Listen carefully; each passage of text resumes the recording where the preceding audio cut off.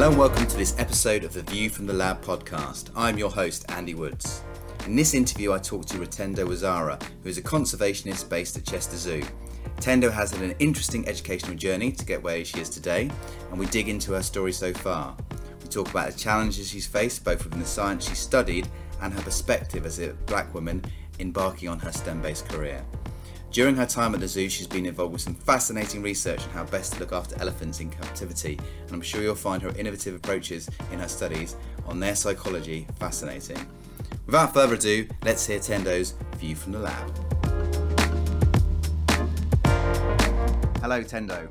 Hi, Andy. How are you? Nice to see you today. I'm going to start off with a quick question about your current role and what you're up to at the moment, because I know that you work at Chester Zoo, which sounds like almost the dream job for, 6 and 7 year olds across the country. Yeah. That sounds like an amazing place to be. Can you just tell me about what you're up to at Chester Zoo?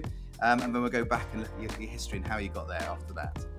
Yeah, definitely. So for the past 4 or 5 years, I have been part of Chester Zoo's Conservation Scholars and Fellows program.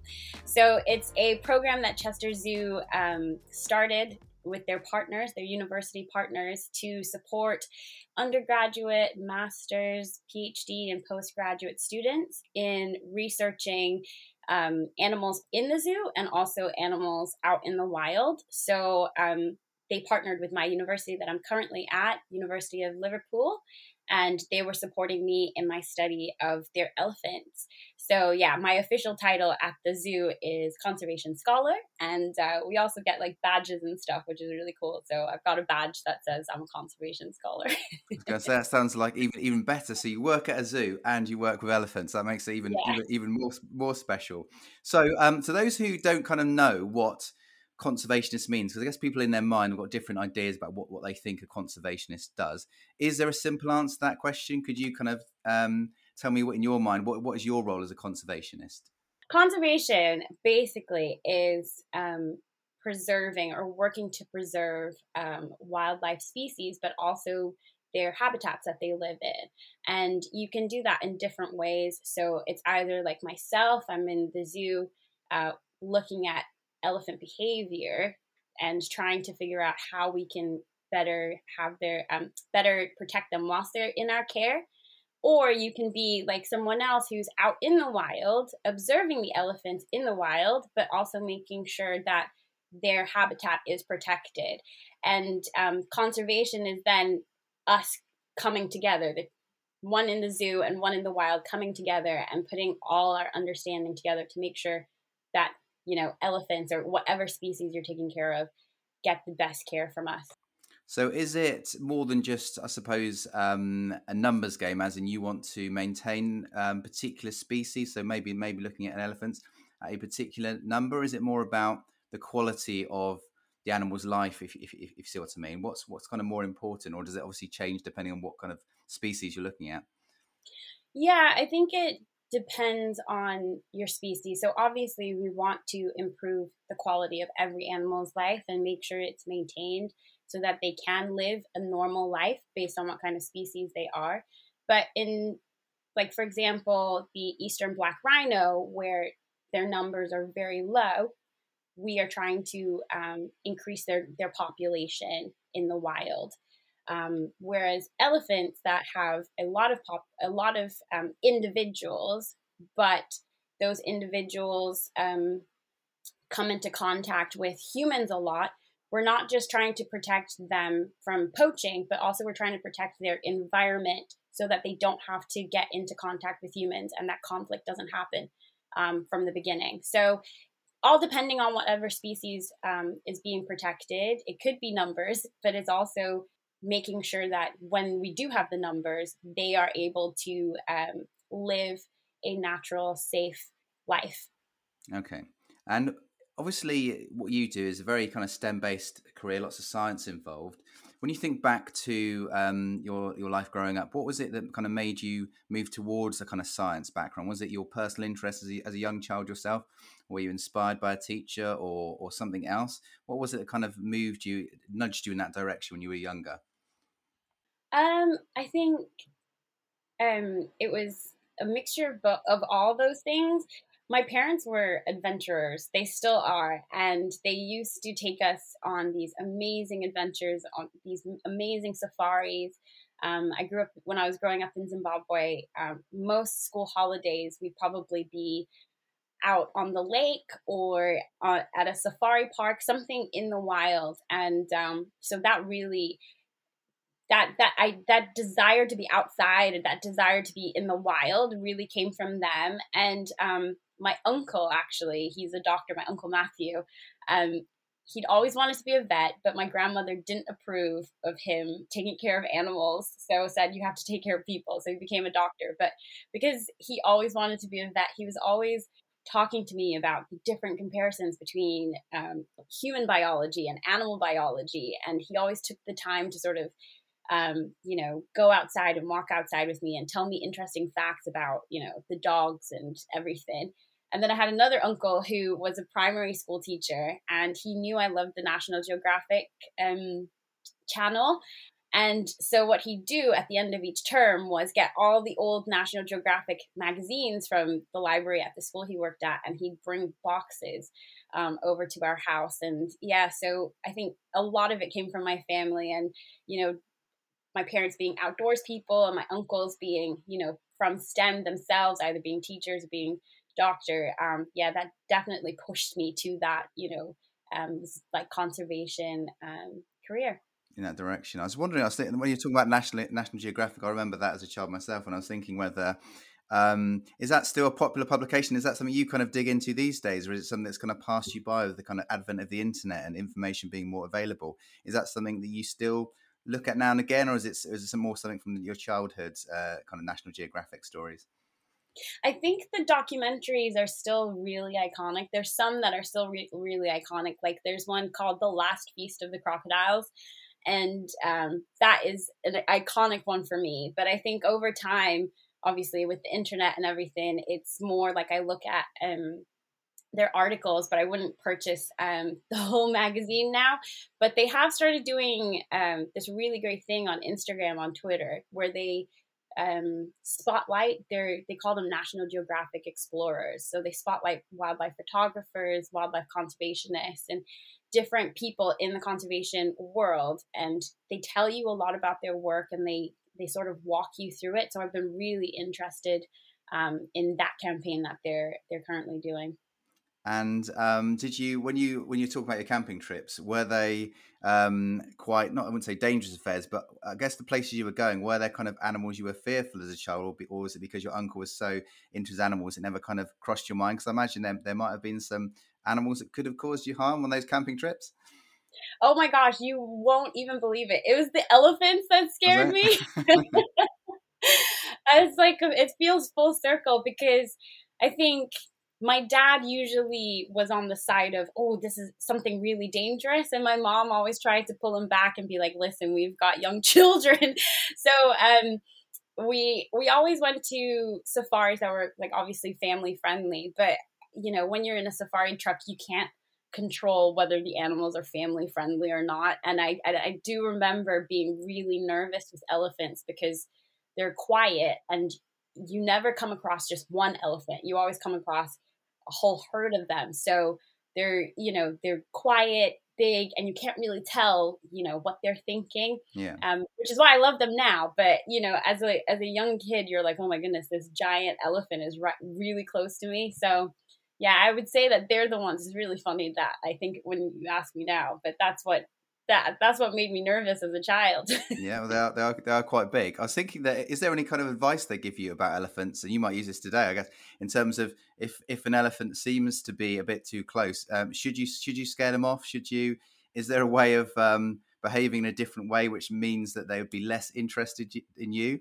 Or what were your thoughts on that? Because obviously you work with elephants in captivity, but in the wild, is there something you should do if you think an elephant might be coming a bit too close? Yeah, I think so. Especially in a safari truck, a lot of what we learned was you have to be still and kind of let them pass. Yeah.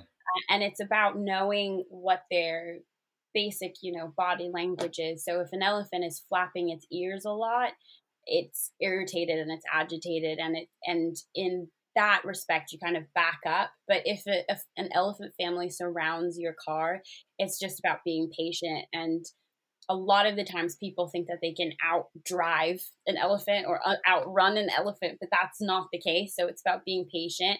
And recently I did a course on endangered species. And one of the advice that they gave is if you are driving at night, don't put a spotlight on an elephant, because that's the one thing that they hate. And, that could be like your car's headlights or anything like that. So things like that, you just have to be aware that they are, they know that you're present, and they want to be in control, and you just have to be as still as possible and as calm as possible and get out of there as soon as you can.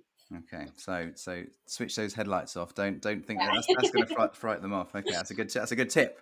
Yeah. I was going to ask you about your school, because I know you went to quite a few international schools. Is that right? Were they in America and the UK and elsewhere? Where did you get your kind of I guess they call it a K-12 education, I suppose, in America? But where were you schooled across the world? Can you tell us about anything about the experiences you had in school? Yeah, definitely. Well, actually, I've never actually lived in the States, which is really funny. Oh, you're not? Okay, right. So I lived in 5 different countries, Zimbabwe, Botswana, South Africa, Nigeria, and now the UK. And most of my schooling was in the first 4 countries. So I went to 7 different schools from primary school to high school. And when we started moving, we moved for my dad's job. When we started moving a lot, the international school system was much easier to transfer from. So different countries will have different international schools. So you can go to a French international school or German international school. But we went to the American one, and it's a really easy system because you move and they send your transcripts over to the next international school. So there's no need for entrance exams or anything because those schools are a big network. Yeah. So yeah, that was quite an interesting lifestyle to be in. So you were always the new kid, but you weren't the only new kid, because people were coming and going all the time.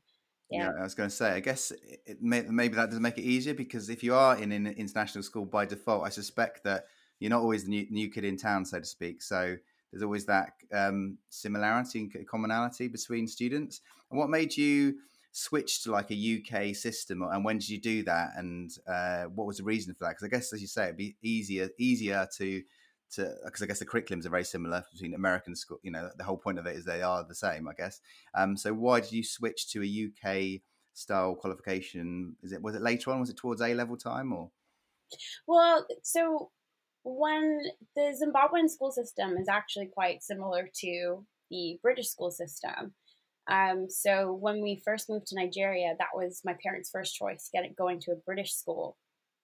But the British school system, I think, moves a little quicker than the Zimbabwean school system. So I ended up being, by the time it was high school time, here it's normal. I think high school, what we call high school in Zimbabwe, and what the age here in the UK are very different. So I think I was about 10 or 11 when it was time for high school, and my parents were like, oh, no, we're not ready for you to go to high school.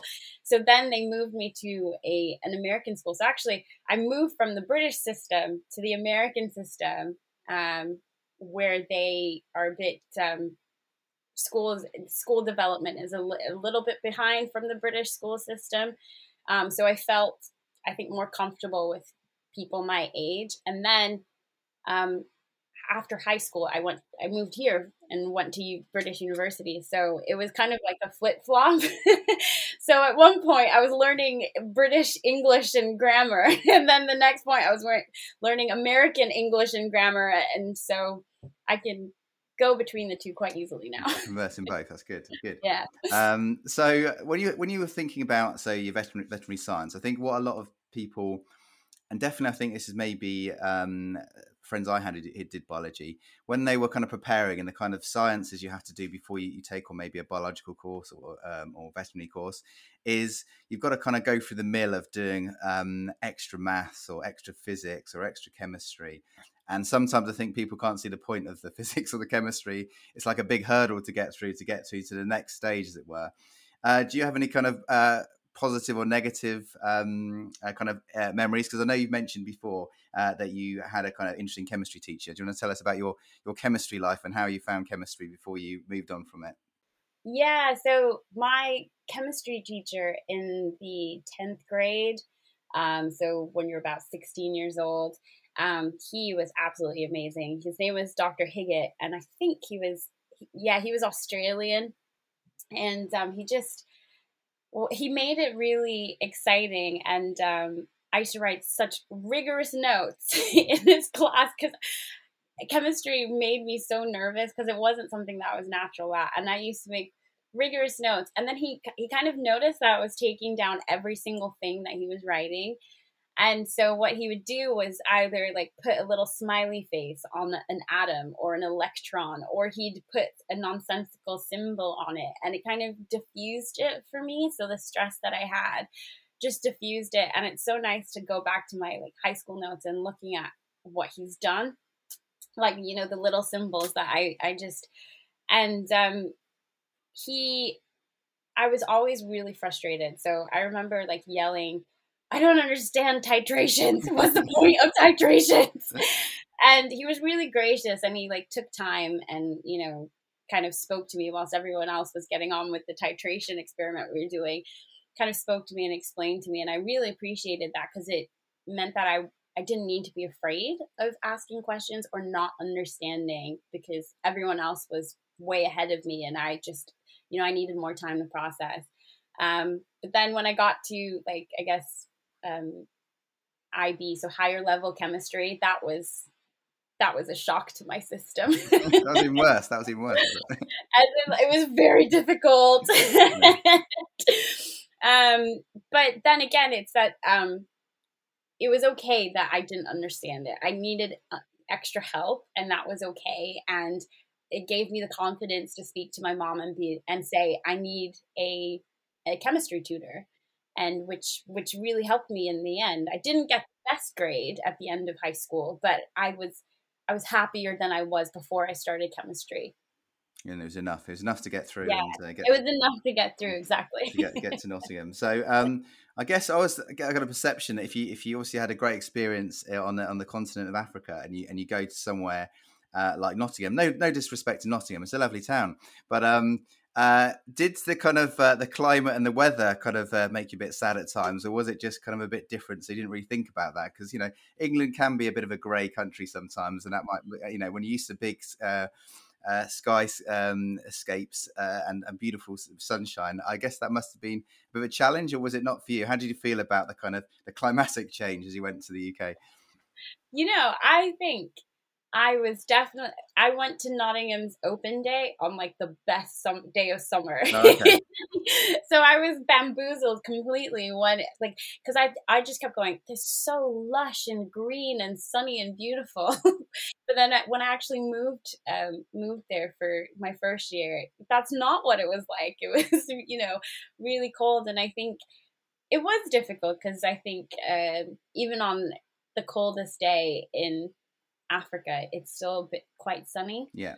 You can get through the cold because it, you know, the sun's out. Whereas the UK, you know, it gets really dark quite early, and if you're doing 9 to 5 lectures, you know, you get up when it's dark and you leave the lecture hall when it's dark. So that was a challenge.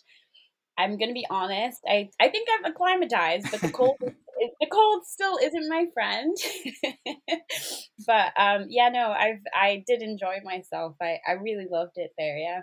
So you've got an umbrella now, have you? Yeah. Yes, I think I now understand British weather. Yeah. That sounds good. In your kind of bio, you've done some work with lions, and how did that come about? Was that kind of during your degree or after your degree? When did you do your research in that? Was that part of a university project, or was that post university? Yeah, so that was part of the placement section of my master's. I did a master's in veterinary sciences, and as part of it, we had to do some sort of placement in industry. And so I chose to go back to Zimbabwe and get more experience in conservation. So there is a lion, they call it like wild rehabilitation. So you have a breeding program in captivity, but the intention is you basically rehabilitate the animals to a point where they are able to basically live in the wild, and then you release them. So I was an intern there, and yeah, it was most of the time research studying the lions. They did have a pride that they put together, and they wanted to study how well they were working together, how they hunted, how they engaged with each other, and also how they basically mated and had cubs. I wanted to say calves because I'm thinking about elephants, but yeah, so that's what I did, and then I also helped with rearing some of the cubs that they had, which is not usual. It's only when a mother rejects their cubs that we have to intervene. But I helped with that sometimes, and any health checks that were needed as well. Yeah, it was really good. So it sounds like a really kind of, you see, you've already got two of the best. You've got elephants and you've worked with lions. That's Yeah. you choose all the best animals. You see, so because you did change, you changed direction slightly, didn't you? See, because you were doing veterinary science and then you changed course to your veterinary masters. And was that a conscious thing as you felt your life wanted to go in a different direction? What led you to that decision? Yeah, so unfortunately, in my third year of vet school, I had a family tragedy happen, and because of how much it was, how difficult it was, it impacted my studies, and I basically failed exams, and I just wasn't in the mental space to continue, and it was so obvious because I just kept failing a lot of stuff. So what I then did was, like, I was at a point where I couldn't complete my degree, but I still wanted to be part of the veterinary conservation world. So I found this master's program, which was a master's in veterinary sciences, but it also had a conservation focus that I could choose. And that was absolutely brilliant because I always wanted to do conservation. And being a vet, I was going to be a wildlife vet anyway. So even though I had to put the veterinary dream behind as being a surgeon, I could still continue with what I wanted to do through this master's. And your work, your PhD, is that when you kind of moved towards the elephant side of things, or was that postdoc thing you've been looking at? What was the elephant? Because you talk about looking at your profile, the kind of experiments you do with elephant fecal samples, which I was very interested in. And can you tell us about that? And how did your research? What were you doing with those fecal samples and those elephants? Was this at Chester Zoo? Yeah, so during my master's, Chester Zoo, like what they tend to do if they have research that the keepers want doing, but they just don't have time because they're taking care of all these animals, they will offer projects to students. So during my master's, they offered just a 4-week project looking at elephants, but specifically the impact of moving one elephant to another zoo on the rest of the herd. Okay. So they had a female that wasn't basically living well with the rest of the herd, and so for her health and safety and the other elephant's health and safety, they decided to move her to another zoo. So, but they wanted to know if that was a good idea or a bad idea. So they wanted to look at how her departure affected the bonds of everybody else. So that was a 4-week project in the master's. But what I found was, by the time I presented everything, their bonds had completely changed already. So then it was like, okay, well, the elephants are more dynamic than we think. So this will be better as a PhD study, 4 years, and not only looking at their bonds, but also looking at how their bonds affect their health. So that's where the fecal samples come through. So with a lot of zoo animals, it's safer and less invasive to just use their poo to look at hormones or any changes within their body. And so you can look at reproductive hormones, you can detect pregnancy, And you can also detect stress using fecal samples. So I was focusing more on stress using their fecal samples and looking at how, different social events may have affected them. Because there's research that shows that the stronger your relationships are, the more you're buffered from intense stress or intense social stress. Okay. So if you've got a close friend near you, you're more likely to recover from something stressful quite easily. So that's what I was looking at. And so I sort of looked at different major events. So the birth of new calves, separating elephants if they needed health checks, and also the death of calves. I think people know at Chester Zoo through their TV show that some of the calves died from elephant herpes virus. So looking at that and then seeing how their social bonds buffered or didn't buffer them from intense stress responses. So can you get a bit technical now? But can you measure from an elephant's fecal sample? Can you look at markers like do you look for things like oxytocin or serotonin or other types of hormones? Do they have the same hormones as humans, or what markers are you looking for in terms of the way they change? Is there any specific ones that you kind of track to make a judgment on their how they're feeling, I guess, or? Yeah, so from my understanding, so oxytocin and serotonin are a little tricky to get from elephant fecal samples. So what has been done is through those types of hormones they would get from blood samples. Okay. So in some zoos, elephants are used to getting blood samples taken from them daily. Yeah. But fecal samples are usually used for getting hormones like progesterone and testosterone and cortisol. That's the more reliable technique. So it all really depends on what the hormone is and whether there's scientists looking for that.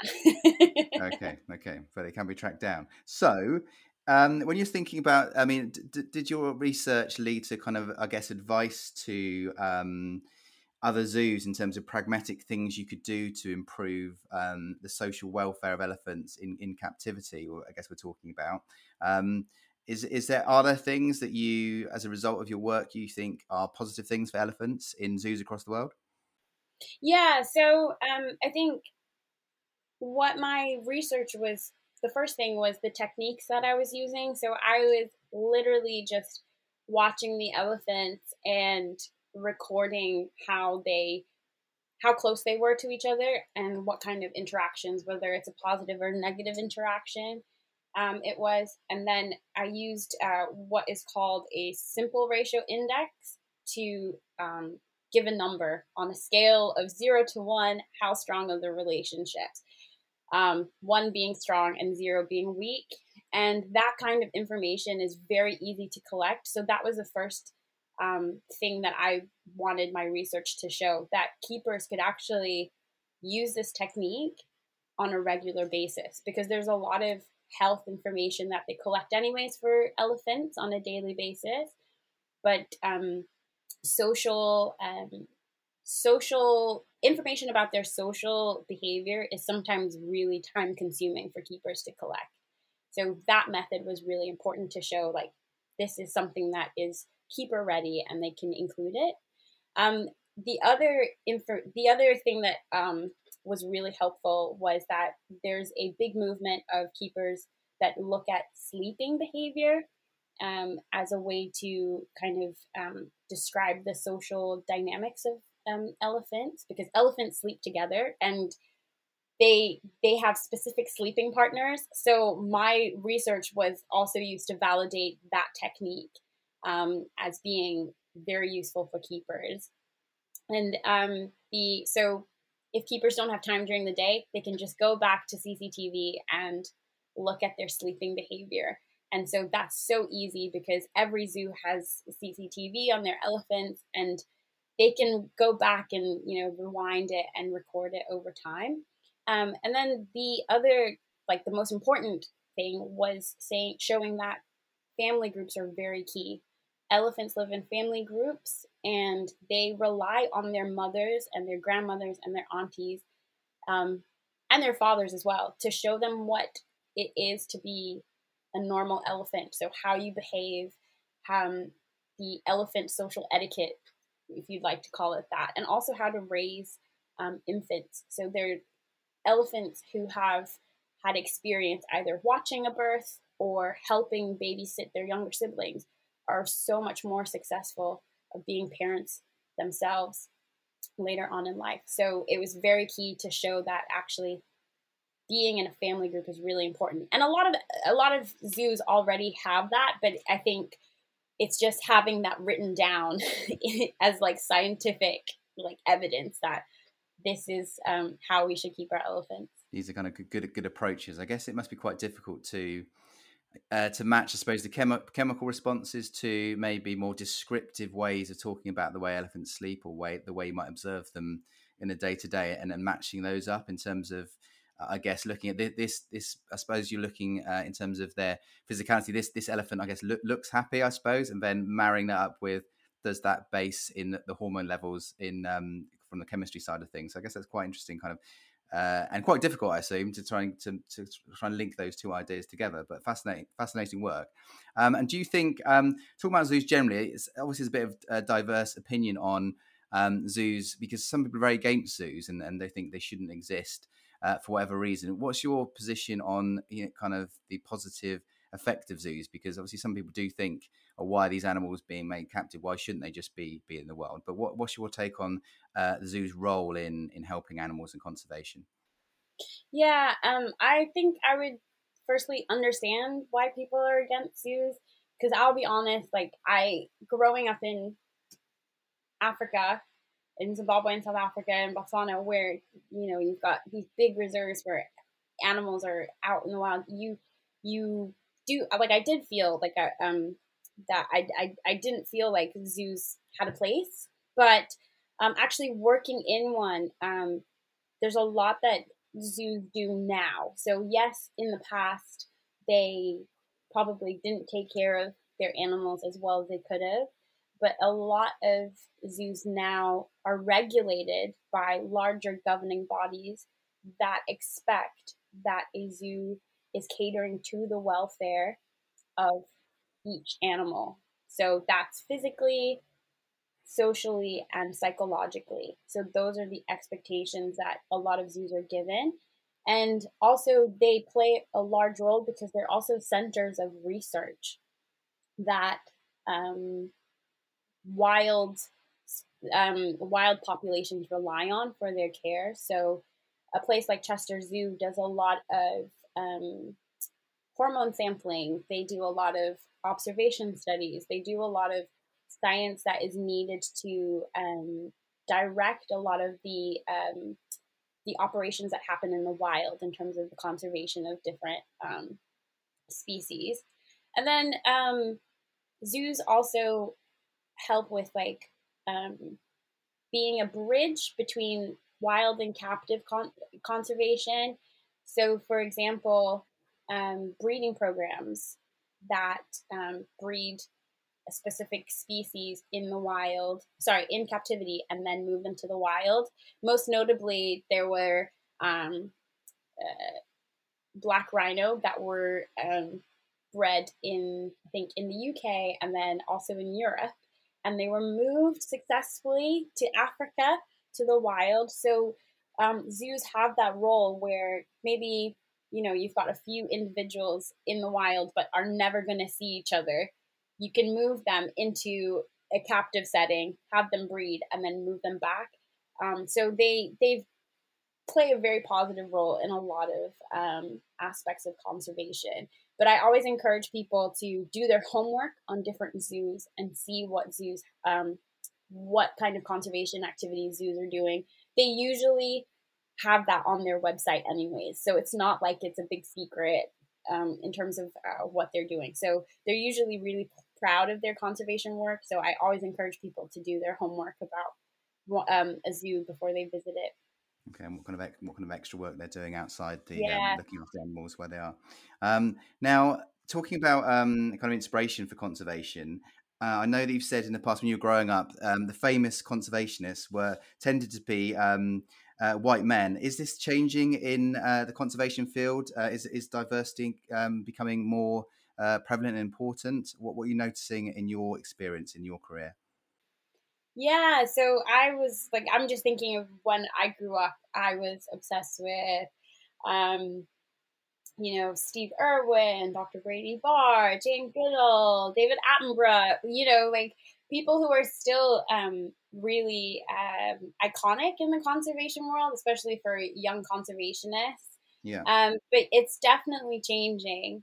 And I think with social media, especially, there's a lot more visibility on different types of conservationists, like ethnically diverse conservationists, because let's be honest, you know, Instagram, Twitter, is more accessible than TV. And I think like we can even go into like diversity in media. It's a whole nother thing, but I think social media has definitely made a lot more conservationists visible.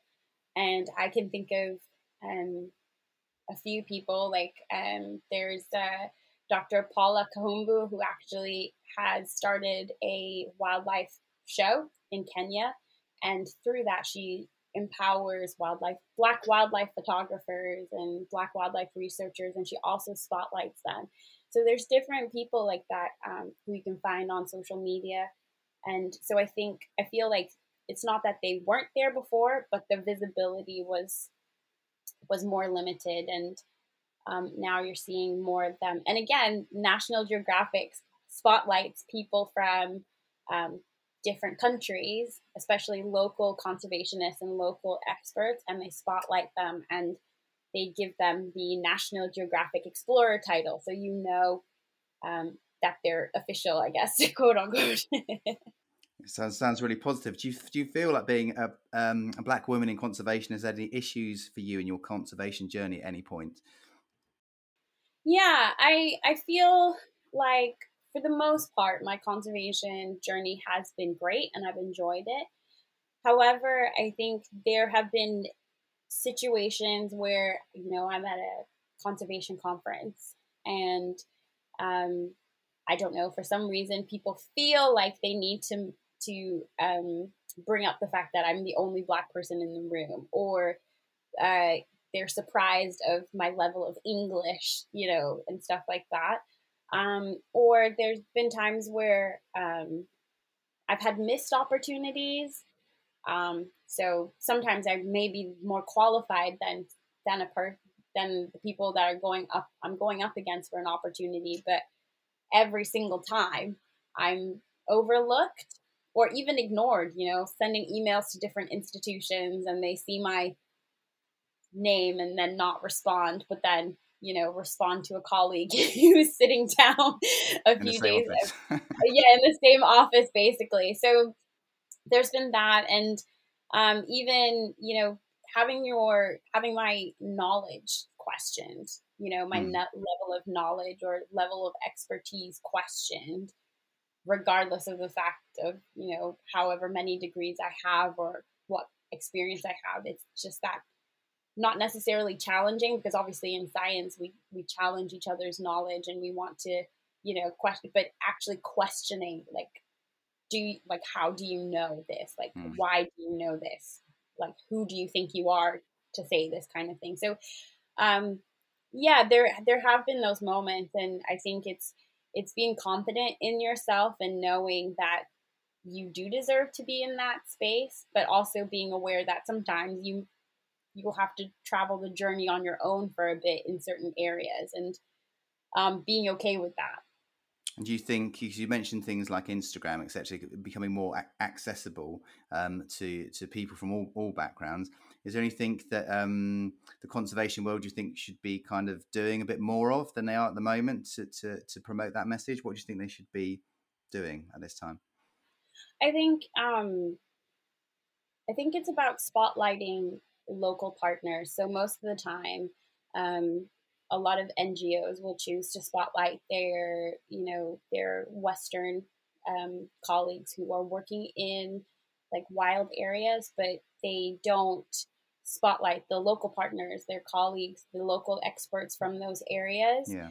And but also the narratives that are expressed need to change. So, for example, it's very common for NGOs to show video of a village, a village in Kenya, um, aggressively chasing elephants out of their fields and throwing spears at them. And when you look at the comments, they're very hurtful, and people are calling for the death of those people. But that's one side of the narrative, because those people, it's their livelihood, and elephants are dangerous. And so, but it's changing that narrative. So removing Black people or people of color from being the criminals or the antagonists of the conservation story, but actually telling holistic stories and saying, human wildlife conflict has losers on either side, and we're trying to work to make sure that it is a win-win situation. So, especially on social media, a lot of the narratives of people of color need to change, from moving them from being, the antagonists to actually people who will also benefit from wildlife conservation. Yeah, definitely. And I say that full picture is so important in terms of knowing the context of whoever those people are involved and what economic issues there might be, all wrapped up in those situations, and not taking that kind of one-sided view. And I can see how sometimes that is not portrayed in a good light and a balanced light, I guess. Definitely, yeah. I was thinking about your work and important work it is you do in Chester Zoo. Is there anywhere where would you direct people in terms of where they can find out more about you or your work, or if they wanted to contribute to your work in some way, and financially even, to the Chester Zoo project? Where's the best place to kind of check out what you've been up to? Yeah, so at the moment, the best place to check me out is on the Chester Zoo website. So they've got Act for Wildlife, and they've got an elephant. They've got their main elephant project at the moment is supporting research on the elephant herpes virus. So if you go to Chester Zoo's Act for Wildlife page, they've got an elephant page, and it tells you everything. And then I've also got a scholars page on there that updates you on everything. At the moment, I'm working on publishing my work into more journals. So until then, a lot of this research is through Chester Zoo at the moment. So if you just go on their website, you can find me very easily, Rotendo Azara. Do you have your own Instagram account as well that's just focused on, maybe not your personal one, but do you have like a conservation one you like to? At the moment, no, it's very mixed up, but I do have a Twitter. So it's Tendo Azara. Just Twitter at Tendo Azara, and you can find me quite easily. Brilliant. And I was going to ask you maybe a bit of a silly question, I don't know, but at the end, just to kind of almost wrap things up, is that I know you've talked about all the cool animals you worked with, like lions and elephants and all the rest of it. But obviously you are UK based at the moment. Is there any animal from the UK that you've got a particular soft spot for, or are they a bit boring and brown and a bit rubbish in terms of our animals aren't very colourful, are they? They're a bit dirgy. Is there any animals that really, whether it be a bird or is there anything that really you've taken to heart now you've been in the UK for a while? Yes. Oh my goodness. It's actually two animals.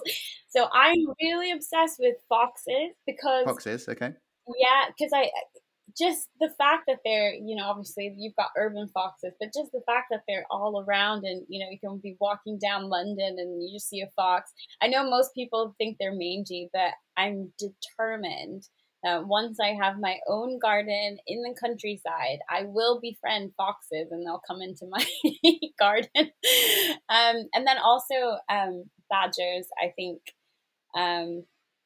Again, they're so different from what I've seen. I tend to really be intrigued when I see one. I'm always kind of usually see them running across the road or something. But there have been a couple of times on a run when I've wanted to to follow them where they go. But my husband's been like, no, badgers aren't usually happy, so don't try and follow it. But yeah, so yeah, foxes and badgers. The cunning foxes and the badgers. Yeah. You're very lucky because I've never seen a badger. The only time I see a badger is when it's been flattened in the road, usually. I know it's so rare to see them. Yeah, but yeah, there've been a couple of times. Yeah. Oh, that's really, we're very lucky. You obviously run some good places as well. Well, thank you very much, Tendo. Good luck with your research. Thank you very much for joining me on the View from the Lab podcast. And I hope your career goes from strength to strength, and I shall look out for you on the National Geographic channel at some point. Yes, thank you. Hopefully. Thank you for joining me today. Thank you. We've come to the end of another View from the Lab episode. I hope you enjoyed my conversation with Tendo. It definitely made me think differently about conservation, and in particular, the great work that happens behind the scenes to ensure animals can thrive in these captive environments. I know Tendo will have a great future ahead of her in her conservation career, and I wish her all the best. Do you know anyone out there who has also got an interesting STEM-based career story? Please get in touch and send me an email at andy.woods@pearson.com. Thanks for listening, and I'll see you on the next one.